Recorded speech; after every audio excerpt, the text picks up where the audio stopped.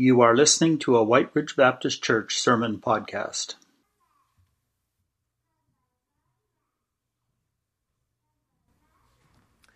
Well, you've heard some stories this evening from different people, and several in our church family have been able to go to West Bengal, India, or to Bolivia, or to Garden Hill.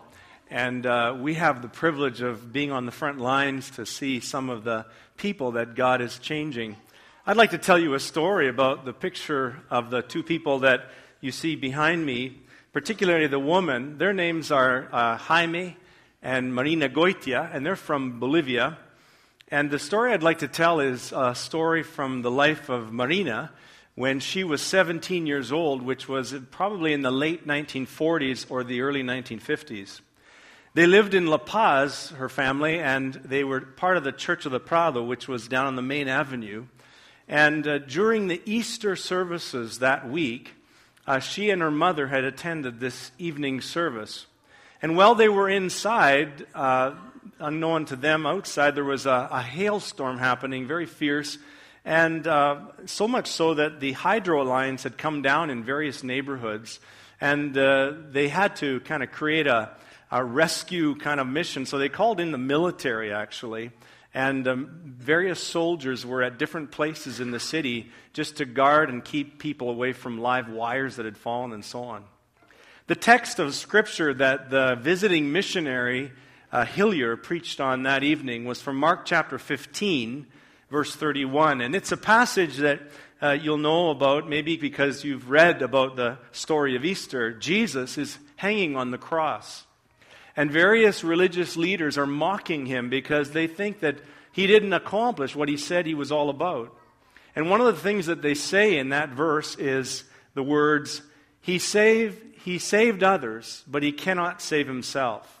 He saved others, but he cannot save himself. That evening, the pastor preached on that scripture, and Marina was, as a 17-year-old girl, listening to that. She was a Christian, and she heard that, and it was somewhat impacting, but she walked home that evening. And as they left the church building down on the Prado, and had to walk up a very steep hill to the neighborhood of Miraflores, it's called, they realized it was a terrible storm outside, and they saw soldiers along the way guarding and helping them. And when they got one block from where they lived, there was a young soldier that was particularly helpful. He took them by the hand, he told them stay away from that wire and so on and so forth. And they got past that dangerous section, walked one block, and they were at their house. And Marina told me that when they stepped into their yard and were just about at their door, they heard a terrible scream. And she walked out of the gate and she walked down. She ran down to the corner. And there on that intersection that had been just passed, this soldier that had helped them had accidentally touched two wires together and was electrocuted on the spot. And she watched him die. And she was standing there helpless and crying. And then she walked back to her home. And as she walked back to her home, she thought of the message that she heard that evening from the pastor. He saved others, but he could not save himself. That evening, Marina Goitia decided that she was going to give her all to the Lord Jesus Christ. She was not going to look back. She was going to be fully dedicated to Christ. And this is the same woman that just a year or so later entered theological studies at the seminary in Cochabamba, very first woman that had ever entered there. And she began to study and prepare. She met her husband there, Jaime Goitia, and together they had a lifelong ministry of serving the Lord among the Baptist church. It's incredible that in the life of Marina Goitia, God punctuated the lesson that she had heard that evening with a powerful experience. And you know, sometimes I think that's what God does in our lives too. He takes circumstances, He takes events happening around us or to us, and He punctuates a lesson of life and discipleship that we're meant to learn because of walking with Jesus. And you know, it's interesting. I was reading about the word punctuate this past week. It's from a Latin, and in Latin it means to point or point out or to interrupt.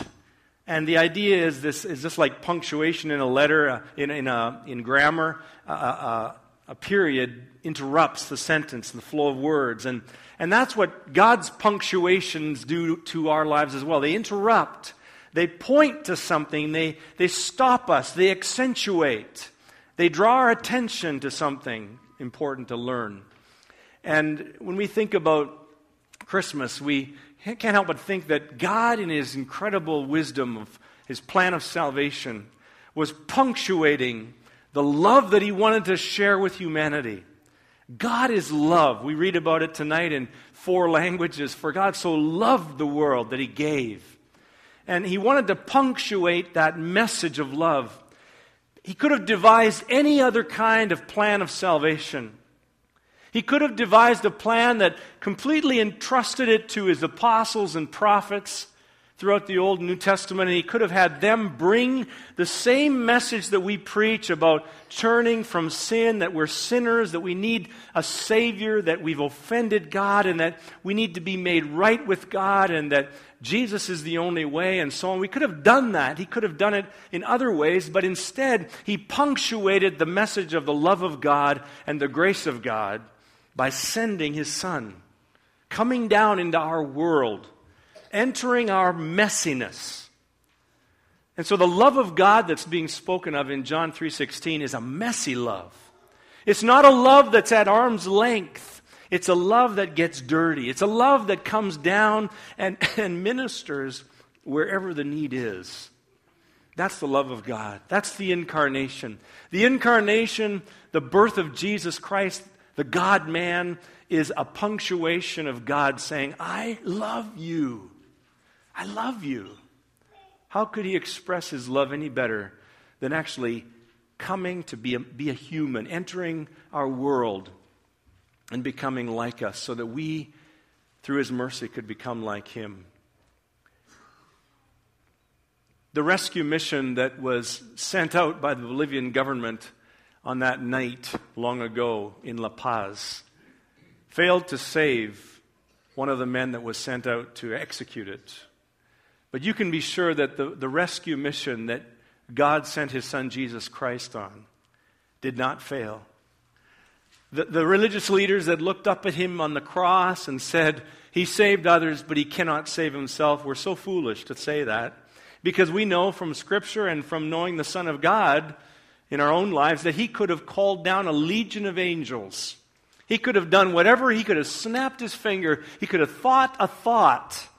And instantly, the Father God could have responded with a legion of angels that could have lifted Him off and struck His enemies. But He chose to stay on the cross because of love and because of the rescue mission that God designed. God punctuated His love not only with the birth of His Son, but with the death and resurrection of His Son. And tonight, as we are on the eve of Christmas, as we are getting ready to leave in a few moments from this place and go to be with loved ones and be with family and friends and celebrate Christmas, before you leave, I just want to pause for a moment, and I want you to think about what lesson, what message God is wanting to punctuate in your life tonight. You've been going through life, you've been walking it through, and there's some kind of messiness that God has said, I'm trying to get your attention. I want to enter into that messiness with you. I'm not a God of arm's length. I want to be with you. Emmanuel, God with us. And tonight, as we just pause for a moment, I would like to pray for you. And as you bring to your mind the messiness of your own life or somebody else that you know, and I want you to just bring that to your mind, and I want to pray for you, that God would meet you in this evening, in this messiness, in that circumstance, and that through that He would punctuate a message to you that's very personal, and that you'd receive it tonight and walk out of here knowing God more intimately. Let us pray.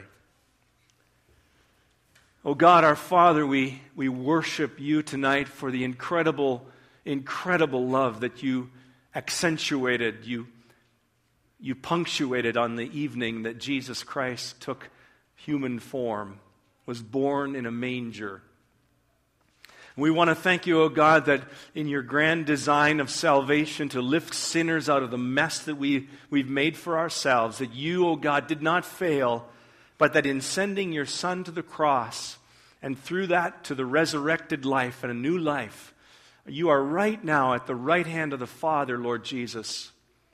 And we imagine you there right now interceding, praying for us as individuals.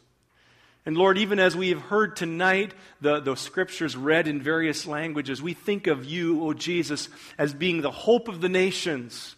You're the hope of Garden Hill and Bolivia and India. You're the hope of Canada, Jesus. And we believe in you. We acknowledge you and worship you tonight.